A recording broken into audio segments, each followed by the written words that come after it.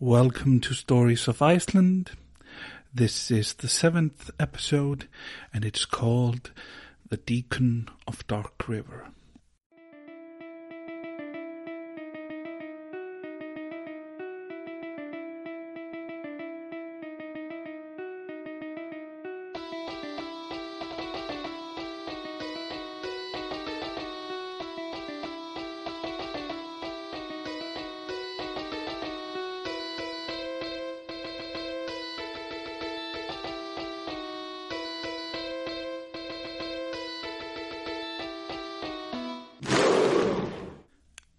Iceland is in the North Atlantic. Its capital city is Reykjavik.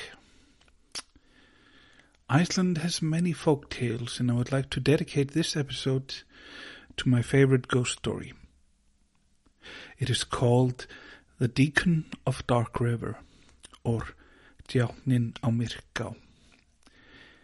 It is set in Hörgárdalur, where the Bishop Guðmundur the Good was born. It is a valley in Eyjafjörður, not far from Akureyri. So, if you can picture Iceland as a sheep, it is in the fjord that cuts down the middle of the sheep's back. Hörgárdalur is also the birthplace of my grandmother, so you can understand how a ghost story from her valley had a strong impact on me when I was just a small child. But the connection is actually deeper. An ancestor of mine called Þórður Sigfússon became the priest of Dark River in the year 1652.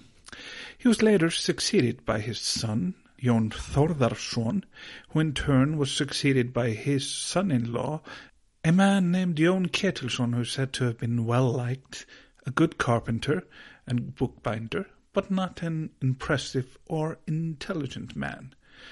He died in 1751. So, for 99 years, my ancestors were the priests of Dark River. The last direct ancestor of mine connected to the church was Magnús Jónsson, a deacon at Dark River.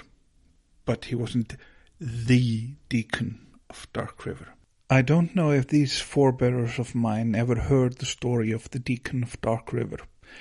It was only collected and published a century later. But there are sources that claim that a certain niece of Magnus the Deacon was a firm believer in the story. Before I start the tale, I have to mention a key element which revolves around the female name Guðrún.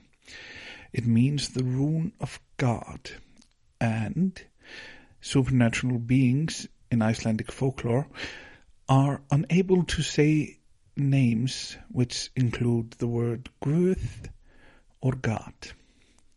Now we can begin. The Deacon of Dark River.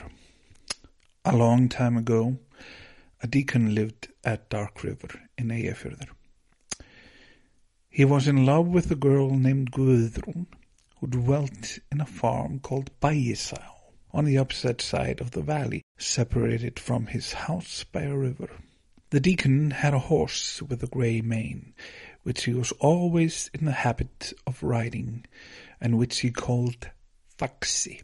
A short time before Yule, the deacon rode to the farm which his betrothed lived, and invited her to join in the Yule festivities at Dark River, promising to fetch her on Yuletide Eve.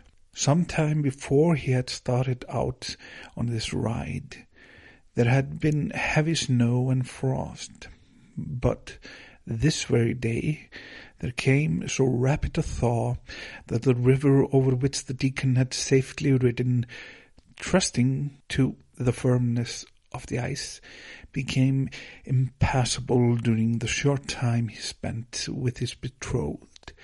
The floods rose, and huge masses of drift ice were whirled down the stream. When the deacon had left the farm, he rode on to the river, and being deep in thought, did not perceive at first the change that had taken place. However, as soon as he saw in what state the stream was, he rode up the banks until he came to a bridge of ice. on to which he spurred his horse. But when he arrived at the middle of the bridge, it broke beneath him, and he was drowned in the flood. The next morning, a neighbouring farmer saw the deacon's horse grazing in a field, but could discover nothing of its owner, whom he had seen the day before cross the river, but not return. He had once suspected what had occurred, and going down to the river, found the corpse of the deacon, which had drifted to the bank, with all the flesh torn off the back of his head, and the bare white skull visible. So he brought the body back to Dark River, where it was buried a week before Yule. Up to Yuletide Eve, the river continued so swollen that no communication could take place between the dwellers on the opposite banks. But that morning it subsided, and Guðrún, utterly ignorant of the deacon's death, looked forward with joy to the festivities to which she had been invited by him. In the afternoon, Guðrún began to dress in her best clothes, but before she had quite finished, she heard a knock at the door of the farm. One of the maidservants opened the door, but seeing nobody there, thought it was because the night was not sufficiently light, for the moon was hidden for the time by the clouds. So saying, "Wait there till I bring a light," went back into the house. But she had no sooner shut the outer door behind her than the knock was repeated.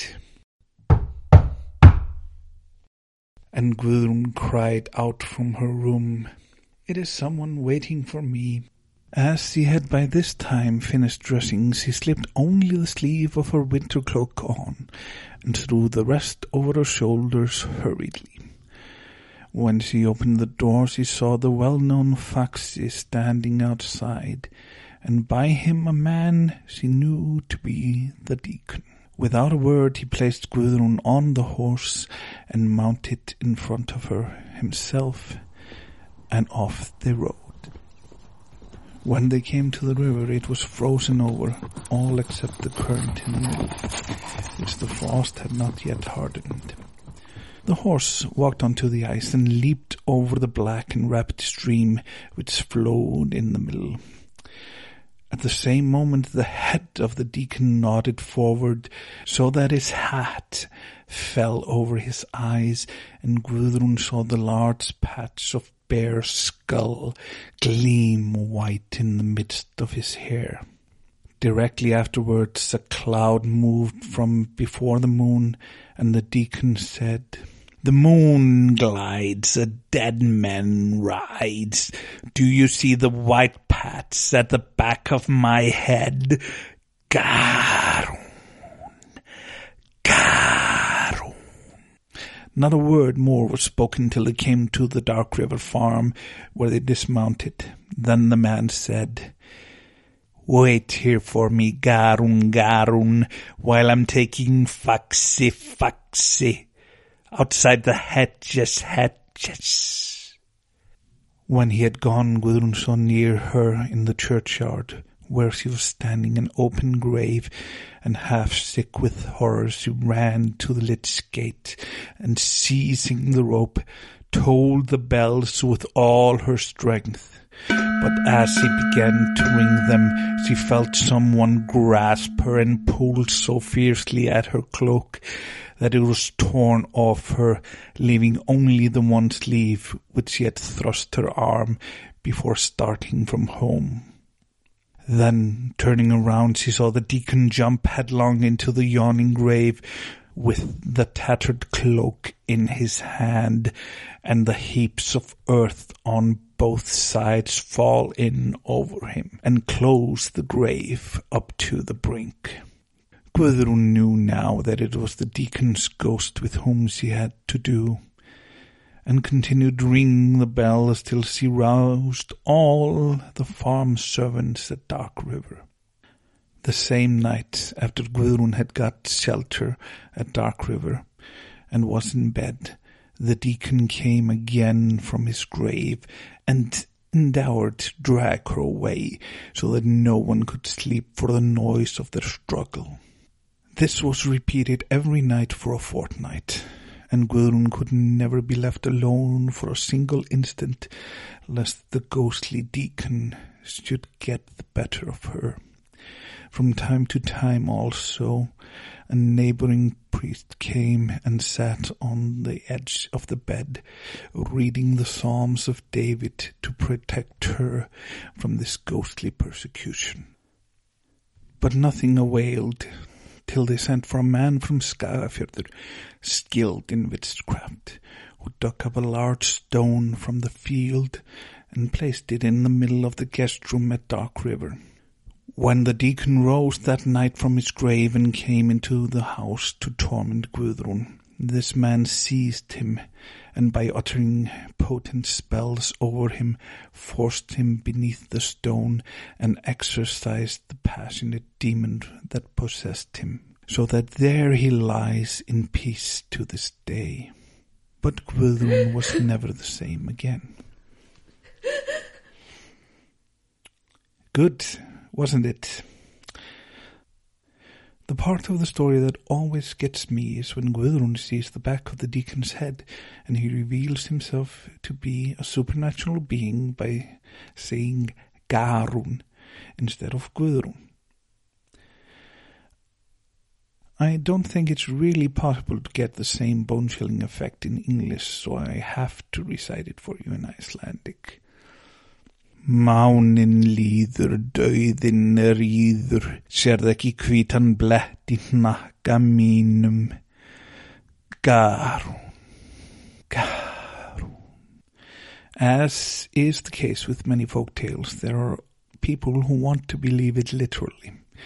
As proof, there was actually a large stone at Dark River, which was said to have been the one used to trap the deacon. The stone is also connected to one of the very first inhabitants of Dark River. This legendary 10th century figure was named Þórólfur Skálmsson and was called the Strong. He is said to have brought the stone down from the mountain. Þórólfur was known as a warrior who traveled to Norway where he fought beside the king Hákon the Good. Þórólfur is said to have been as strong as the king and even saved his life, though the king later died from a wound he suffered in that battle. In the 19th century, a priest at Dark River found this stone where it had sunk into the ground. He asked around and was told the deacon was buried beneath it. The priest dug it up, and it is said that it would take 4 strong men to lift it. But of course, folktales are known to travel across borders and oceans. The story of the ghostly deacon has also been set in Troublemaker Valley. The fact that Dark River is a more popular setting for the tale is almost certainly because the name of the farm evokes a certain sinister mood which makes the story more effective. The story has been the subject of poems, songs, a short film, and even an animated children's cartoon. To see and hear some of these, you can visit storiesoficeland.com. That is all for this episode. Please like, subscribe, review, share, retweet, and do whatever to spread the word. I am Óli Gneisti Sóleyjarson, and this has been Stories of Iceland, the Deacon of Dark River. Thanks for listening.